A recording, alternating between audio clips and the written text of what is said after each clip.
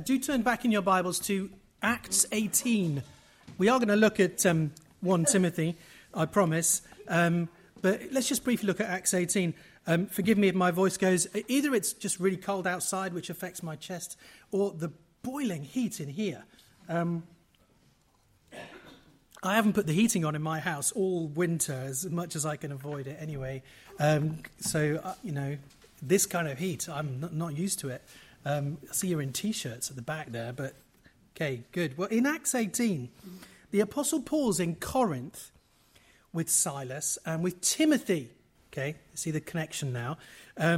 They were occupied with the word, it says, testifying that Jesus is the Christ. However, they came up against a great deal of opposition.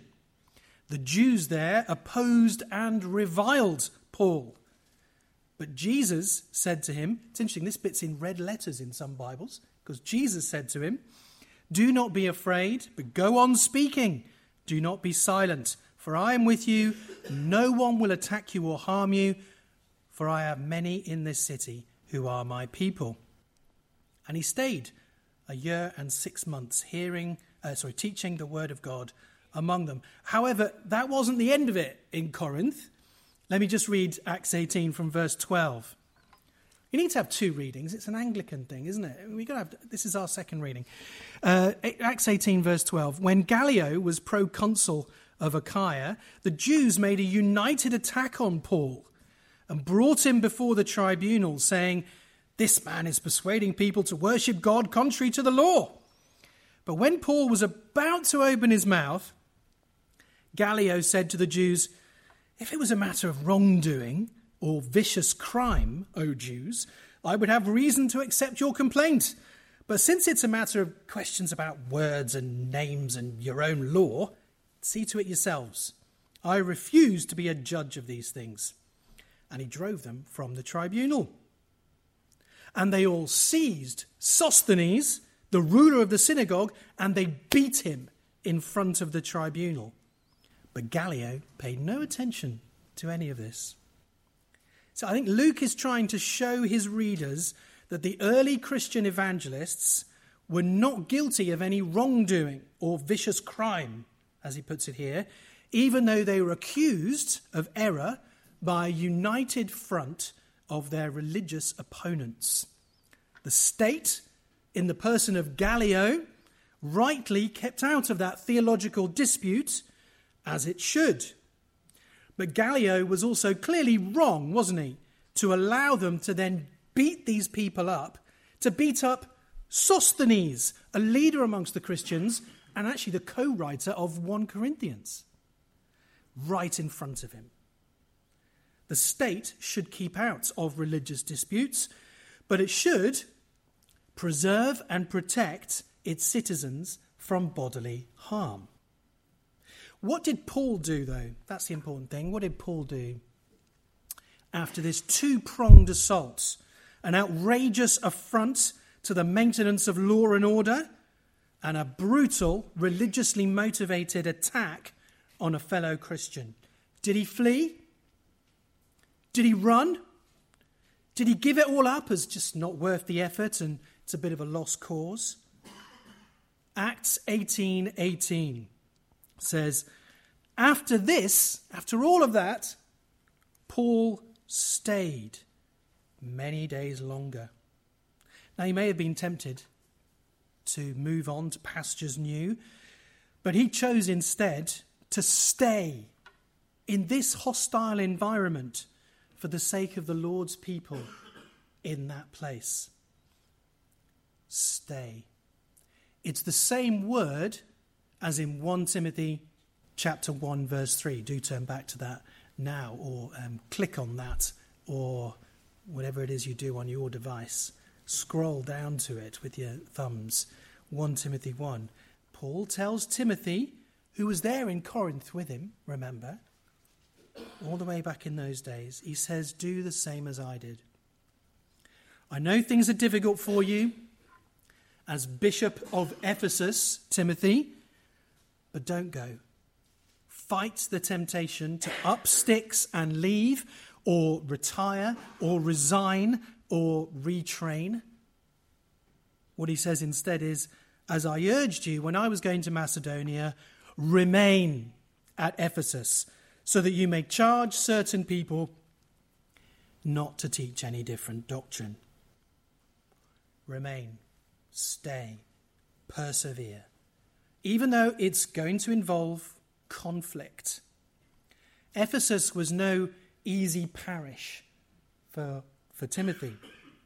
There was a guy there who Paul says had done him a great deal of harm, and no doubt he would have it in for Timothy as well.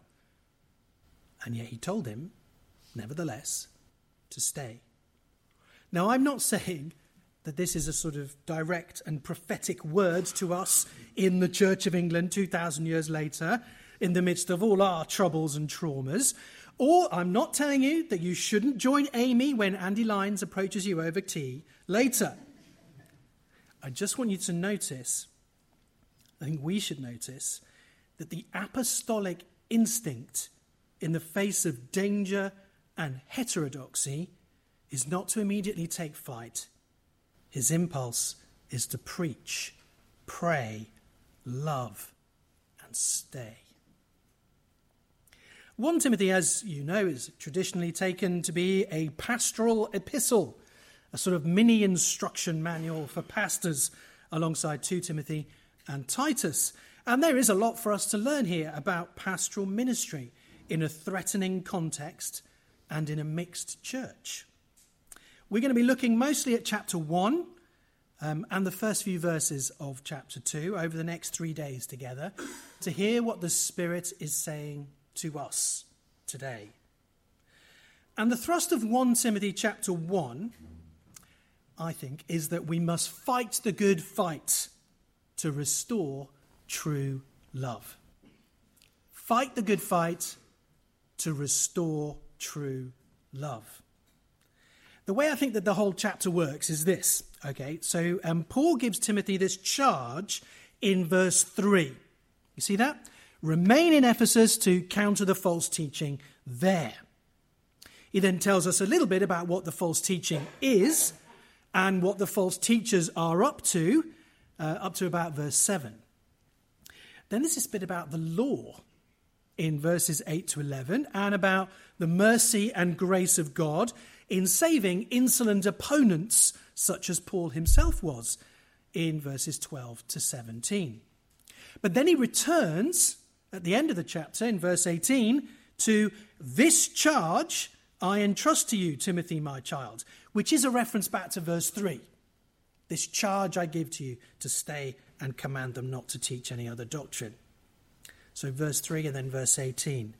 Wage the good warfare, he says. And then he talks about two of the false teachers themselves. He names and shames them, Hymenaeus and Alexander. I don't know who they are. Do you? Nobody really knows who they are. But Timothy knew exactly who they were. So there you go. It's got verses 1 to 7 and verses 18 to 20. Those are about fight the good fight. And as we'll see tomorrow, the verses in the middle, 8 to 17, are about living with law and grace. So we've got bread and butter on the outside and some meat in the middle. We've already had lunch, so it's not making you hungry, is it? Anyway, bread and butter on the outside and the meat in the middle. And the thrust of this today, then, is that the bread and butter of pastoral ministry is fighting the good fight to restore true love. Let's start just by unpacking what he means by fight the good fight. Look again at verses 3 and 4. Let's look at them. As I urged you when I was going to Macedonia, remain at Ephesus, so that you may charge certain persons not to teach any different doctrine, or to devote themselves to myths and endless genealogies, which promote speculations, rather than the stewardship from God that is by faith. And then verse 18, this charge I entrust to you, Timothy, my child, in accordance with the prophecies previously made about you, that by them you may wage the good warfare, holding faith and a good conscience.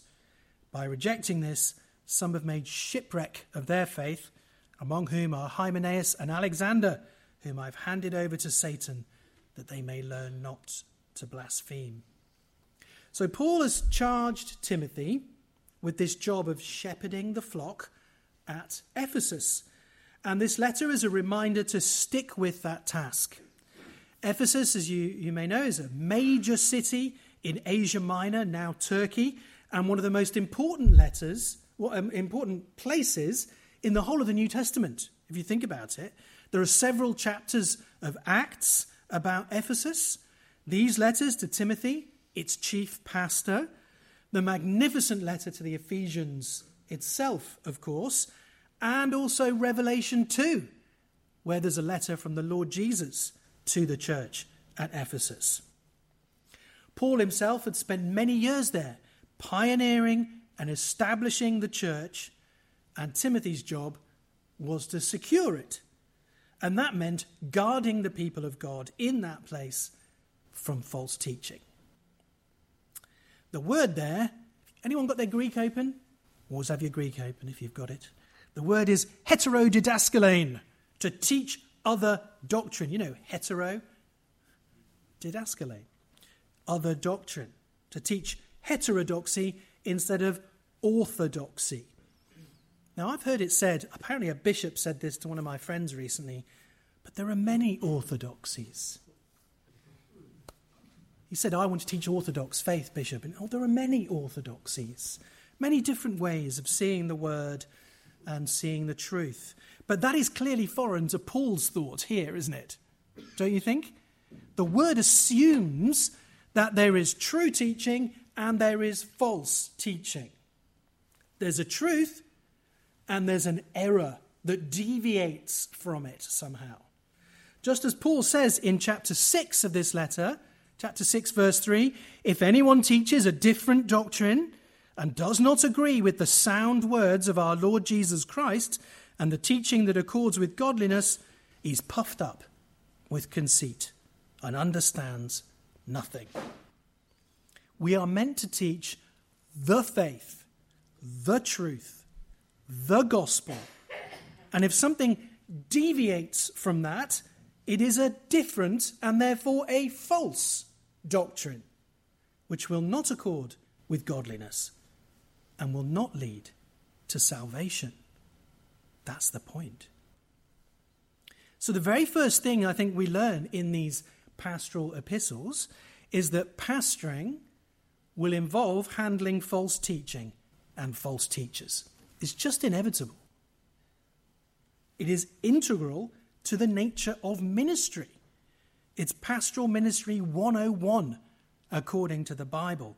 If you thought that ministry was going to be all about nice, positive things, preaching great sermons, officiating at happy baptisms and marriages, having the status of a great community leader and a happy, contented band of cheerful followers hanging on your every word, think again. It also involves funerals and fighting falsehood. If you don't like that,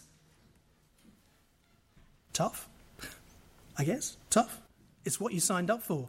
If you're a minister, and if you're a layperson, it's what God thinks you need. A minister who will fight for the faith. Now, the false teaching in Ephesus seems to have been especially focused on, do you see that in verse 4?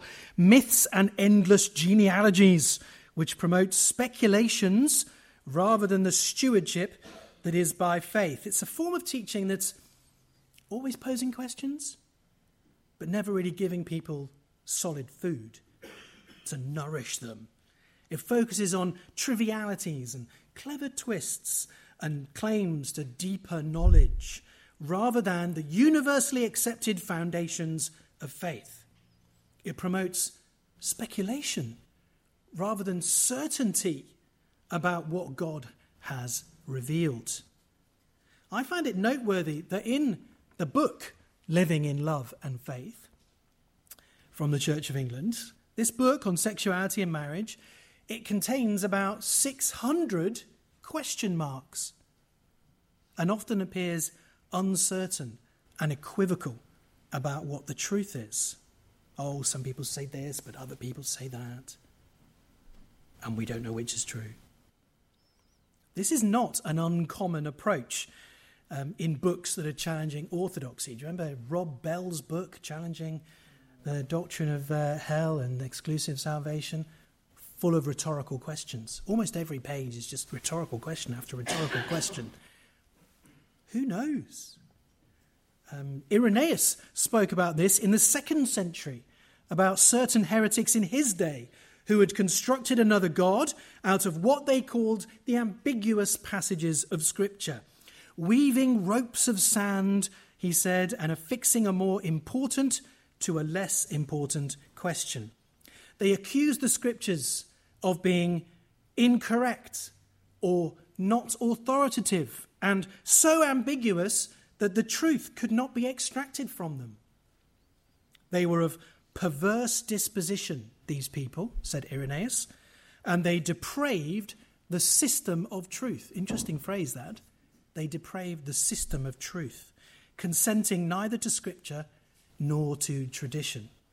That's Irenaeus in the 2nd century, which is exactly where we've ended up, I think, with living in love and faith as well, with proposals from our bishops which run entirely counter to the Bible and to the common witness of all churches everywhere throughout church history.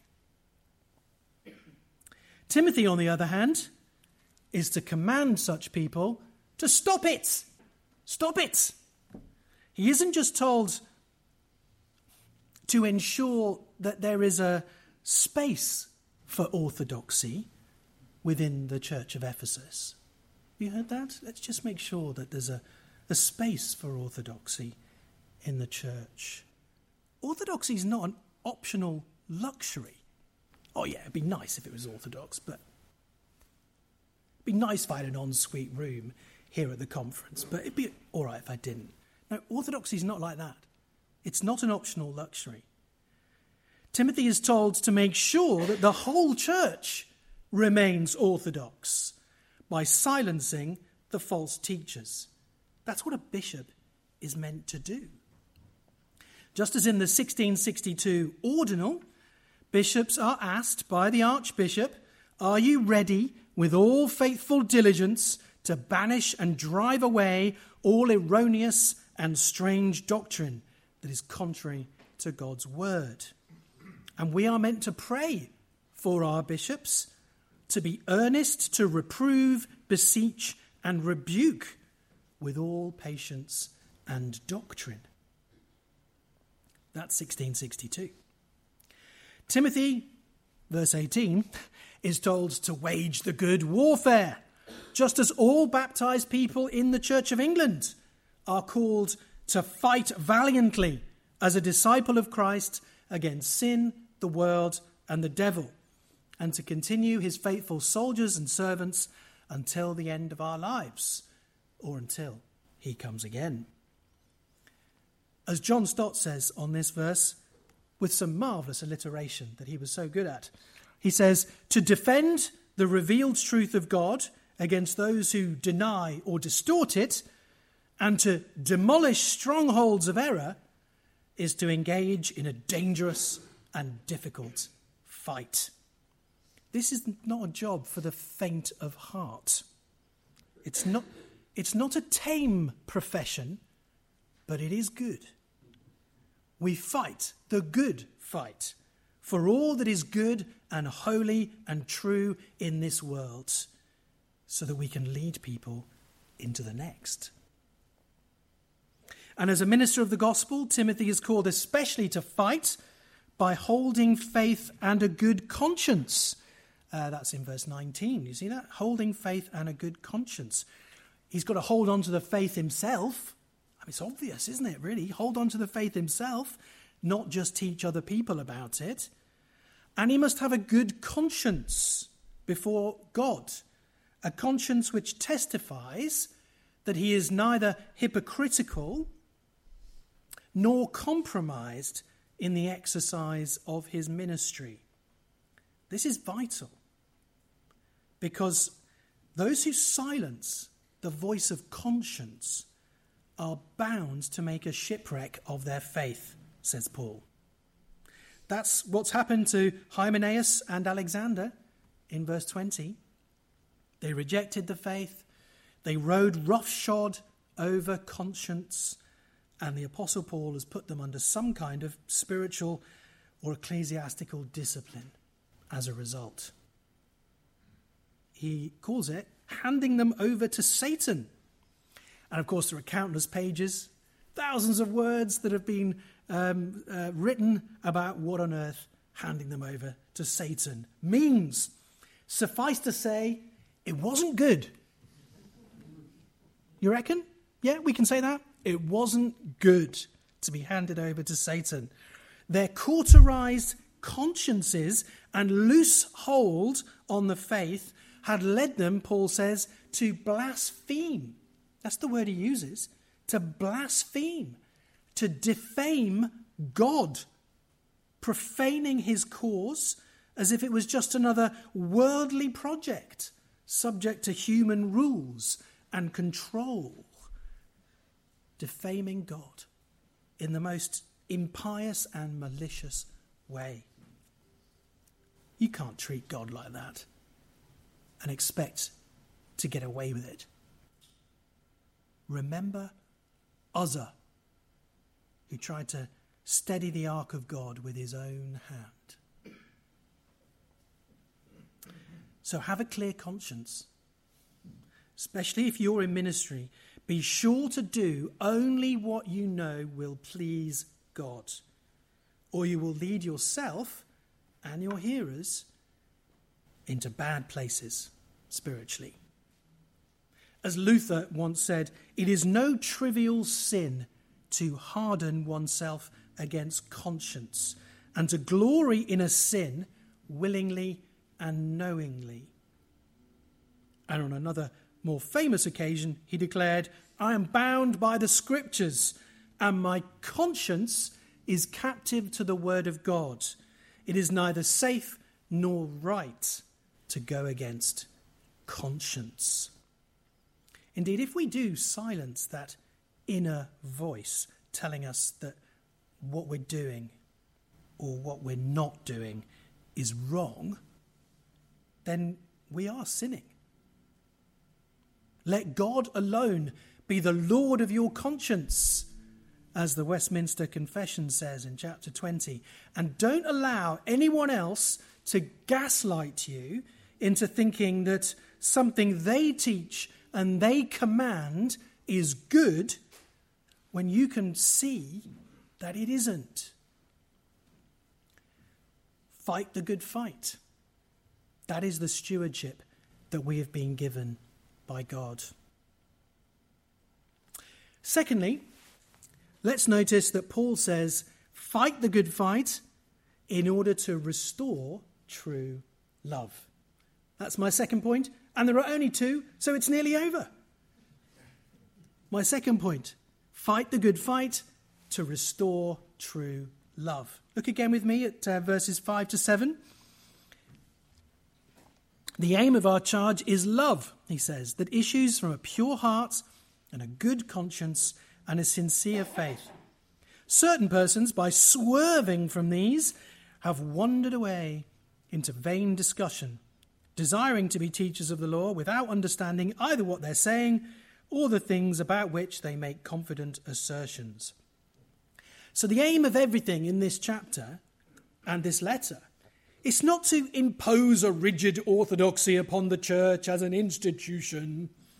You know that some people see the pastoral epistles as a much later, even 2nd century document that's sort of indicative of a bourgeois tendency towards institutionalism rather than the dynamism of Paul's earlier ministry.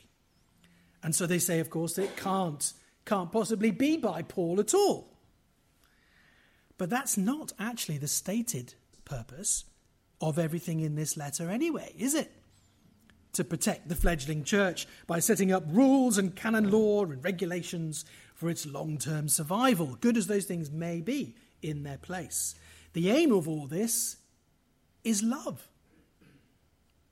It's love. Paul wants the church to grow in love and to build itself up in love, as he put it in the letter to Timothy's church, Ephesus, in Ephesians chapter 4. For that, it always required a properly functioning, clear, and orthodox teaching ministry. That is required for there to be love.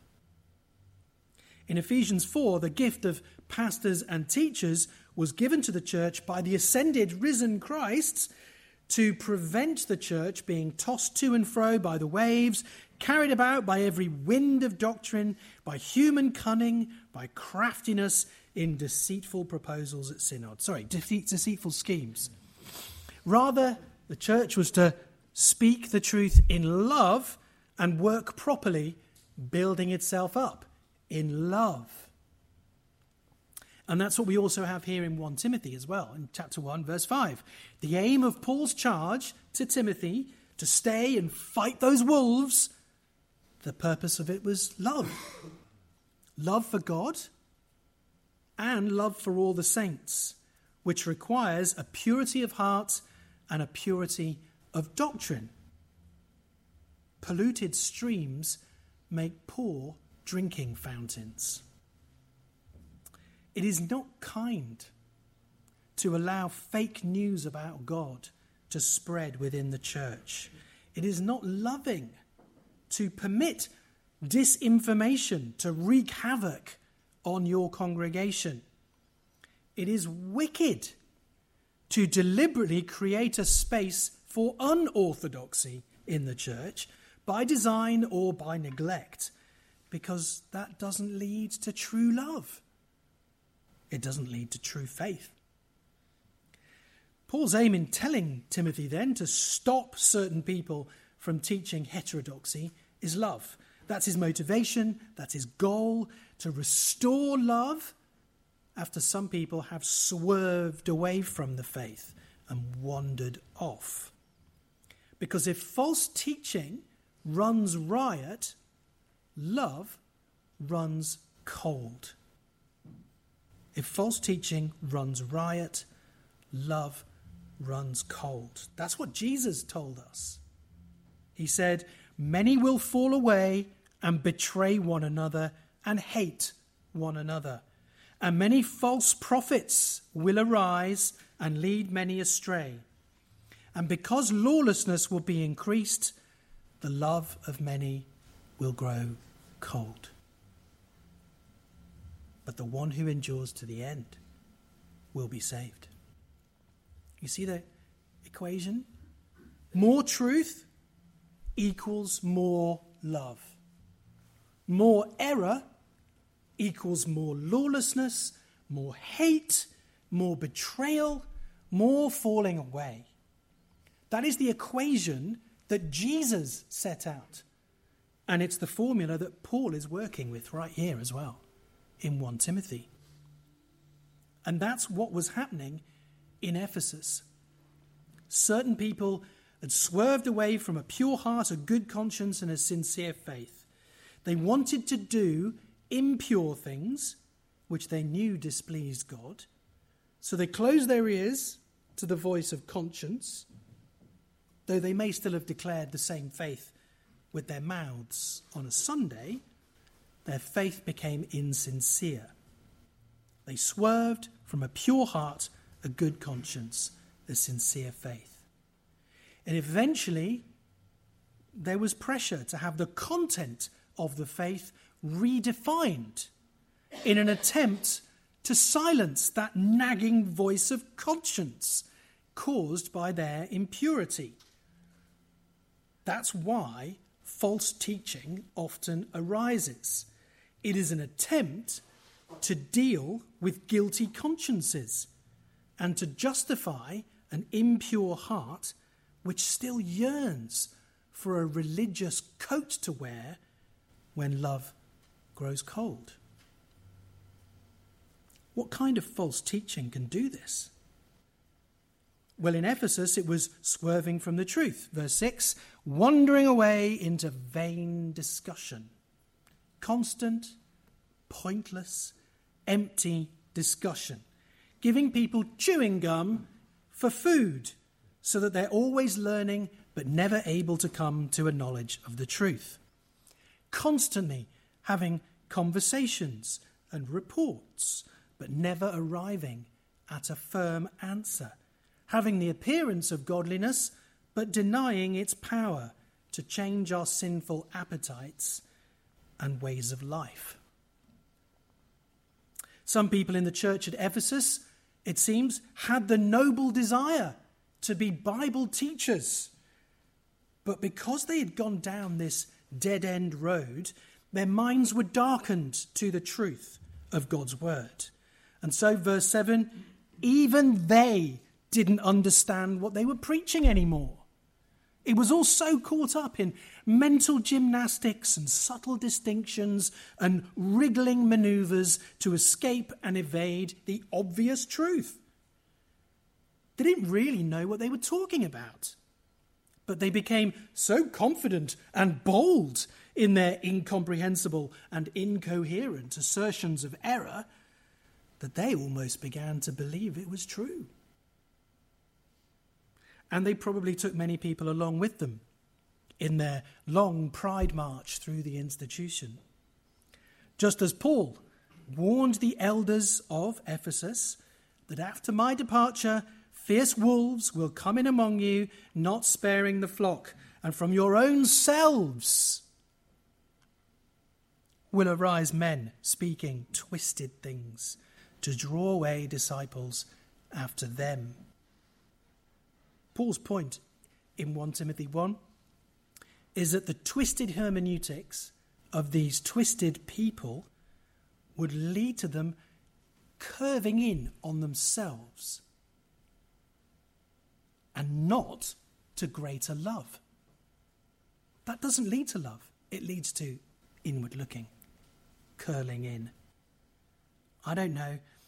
Maybe Paul says the aim of our charge is love precisely because these false teachers were claiming that they were the ones who really know what love is. Maybe their slogans used the word love. Love is love. Or something like that to attract and to fool people. But their teaching didn't lead to love for God or for the saints. It led to a snare of the devil, Paul calls it elsewhere, and eventually to exclusion from the kingdom of God. Ephesians 5 verse 5. The only way out would be through God-given repentance. Well, how similar do you think the Church of Ephesus was to the Church of England today? If we really want to live in love and faith in the Church of England today, I think Paul would tell us we've got to fight. Fight for the faith against false teaching. Because that is the only way for true love to flourish. It's worth staying, isn't it? For the cause of love. Let's bow our heads.